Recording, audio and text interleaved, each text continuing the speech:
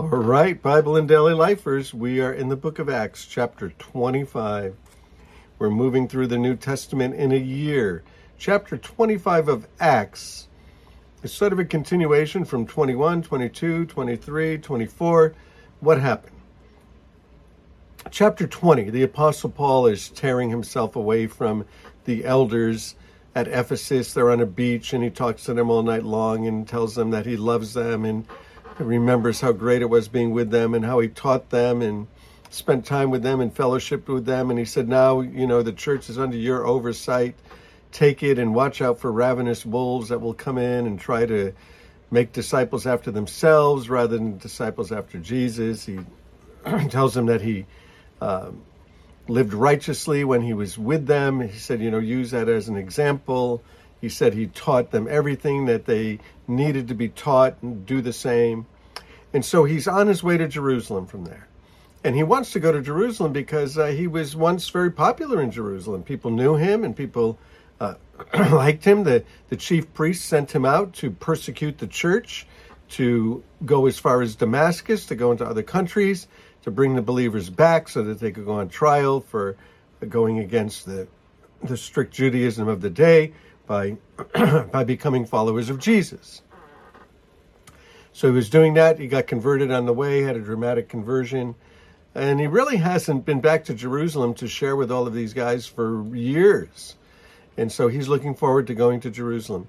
When he gets there, some of the religious leaders see him with Trophimus, and they think that Trophimus, who's not a Jew, who's a Greek, they thought that Paul brought him into the temple and desecrated the temple. So they get everybody into an uproar, and there's a near riot, and so the Roman soldiers come down, and they grab Paul, and they're going to arrest Paul. They find out Paul's a Roman citizen. They let Paul speak. As Paul begins to speak, he talks about the resurrection of the dead, and that ends up dividing the Pharisees and the Sadducees, and Paul ends up, and there's a plot. The religious authorities want to kill him. There's a plot. Rome gets him out of there. They bring him to Caesarea, and now he starts giving his testimony to all kinds of people, to the crowds in Jerusalem, before the Sanhedrin, to Felix, to Claudius, to Festus, and now we get with him sharing his testimony before Festus. He's getting to share his testimony to all kinds of dignitaries and governors. He's going to go, and Caesar's going to hear him. And this is what the Lord had told him when he got saved, that his witness would be before Jews and Gentiles and before kings. And so now he's beginning to witness before governors and rulers. So chapter 3, he's going to continue. Yeah, chapter 3. Chapter 25, he's going to continue his testimony again. 3 days after leaving the province, Festus went up to Caesarea to Jerusalem, and where the chief priests and the Jewish leaders appeared before him and presented their charges against Paul. Now someone else is going to get to hear another governor. They requested Festus as a favor to them to have Paul transferred to Jerusalem, for they were preparing to ambush him along the way and kill him. But they were already onto this, that they're trying to ambush him and kill him. Festus answered, Paul's being held in Caesarea. I myself am going there soon. Let some of your leaders come with me, and if the man has done anything wrong, they can press charges against him there. After spending 8 or 10 days with him, Festus went down to Caesarea. The next day he convened court, and he ordered that Paul be brought before him. When Paul came in, the Jews who had come down from Jerusalem stood around him. They brought many serious charges against him, but they couldn't prove them. Paul made his defense. He said, I've done nothing wrong against the Jewish law or the temple or against Caesar. Festus, wishing to do the Jews a favor, these guys are always trying to work out peace with these people, said to Paul, are you willing to go to Jerusalem and stand trial before me on these charges? And Paul said, I am now standing before Caesar's court, where I ought to be tried. I have not done anything wrong to the Jews, as you yourselves know very well. If, however, I am guilty of doing anything deserving of death, I don't refuse to die. But if the charges brought against me by these Jews are not true, then no one has the right to hand me over to them. I appeal to Caesar." After Festus had conferred with the council, he declared, "You appealed to Caesar? To Caesar you'll go." Well, this is a little bit of a problem, because Festus is going to send him to Caesar, but he has no charges to send him to Caesar with. So Caesar's going to see this as a real nuisance if Festus sends him a guy to be tried by Caesar and there are no charges. He's going to be, "Festus, what are you doing down there? What kind of government are you running down there? Get rid of Festus." So Festus is now between a rock and a hard place. A few days later, King Agrippa and Bernice came to Caesarea to pay their respects to Festus. So all these dignitaries coming and paying respects to each other with all the pomp and all the circumstance. And since they were spending many days there, Festus discussed Paul's case with the king. And he said, "There's a man here whom Felix has left as a prisoner." Right, everybody hands him off because nobody wants the responsibility of sending a guy to Caesar with no charges. He said, "When I went to Jerusalem, the chief priests and the elders of the Jews brought charges against him and asked that he be condemned." He said, "I told them it is not the Roman custom to hand over anybody because they have faced before they've faced their accusers and have had the opportunity to defend themselves. When they came here with me, I didn't delay the case. I convened the court the next day. I ordered the man be brought in. Bring him in."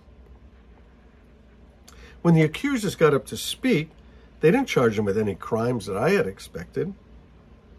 Instead, they had some points of dispute with him about their own religion and about a dead man named Jesus who Paul claimed was alive. That was the charge. There's a dead guy that Paul said is alive. His name is Jesus.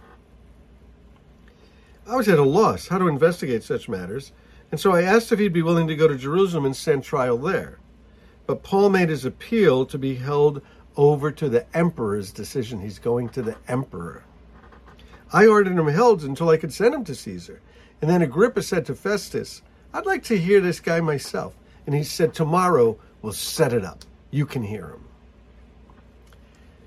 Verse 23, the next day, Agrippa and Bernice came with great pomp and entered the audience room with the high-ranking military officials and all the prominent men of the city. And at the command of Festus, Paul was brought in.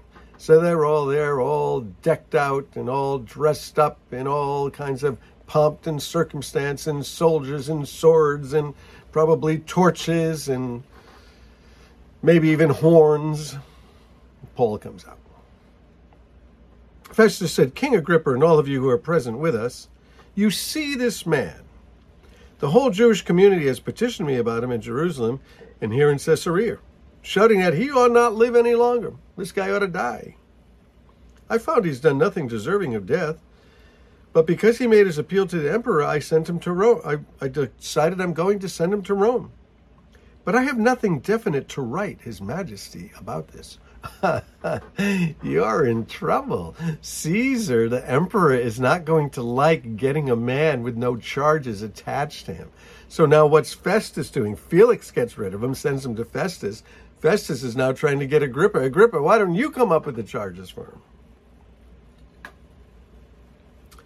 Therefore, I have brought him before all of you, and especially before you, King Agrippa, so that as a result of this investigation, I may have something to write. Because I think it's unreasonable to send a prisoner to Rome without specifying the charges against him." Well, I would think so. You imagine going to court and you get there and there's no charges. The judge is like, "What are the charges?" "Well, there are no charges. We're just sending him to you to decide if he's guilty or not." "Guilty of what? Why are you bothering me? Why are you doing this?" And these emperors, they don't like to be bothered. So this is a real problem. But Paul's going to give his testimony before King Agrippa and before Festus and before other dignitaries and leaders. And he's going to get to share it in Rome. Absolutely amazing how all things work together for the good for those who love God and are called according to his purpose. Because if Paul wasn't arrested in the first place, he wouldn't have gone to the Sanhedrin. If he didn't go to the Sanhedrin and they were plotting to kill him, then he wouldn't have ended up in Caesarea. If he wasn't in Caesarea, then he wouldn't have been before Felix. If he wasn't before Governor Felix, he wouldn't have got sent to Festus. If he wasn't sent to Festus, then he wouldn't be there before Agrippa and Bernice. If he wasn't there before Agrippa and Bernice, then he wouldn't go on to Caesar. So the Lord is working all of this out so that he can share his story. And I think the Lord's working things out right now. We call them divine appointments, where he's setting up for me to share my story with somebody, and he's setting it up for you to share your story with somebody. Your story of Christ, your story of salvation, what he's done for you. Doesn't need to be somebody else's story, just your story, what he's done for you. So may the Lord bless you, keep you, make his face shine upon you, and give you lots of opportunities to share your story. And it will change people's lives forever. Hey, bless you guys. Love you.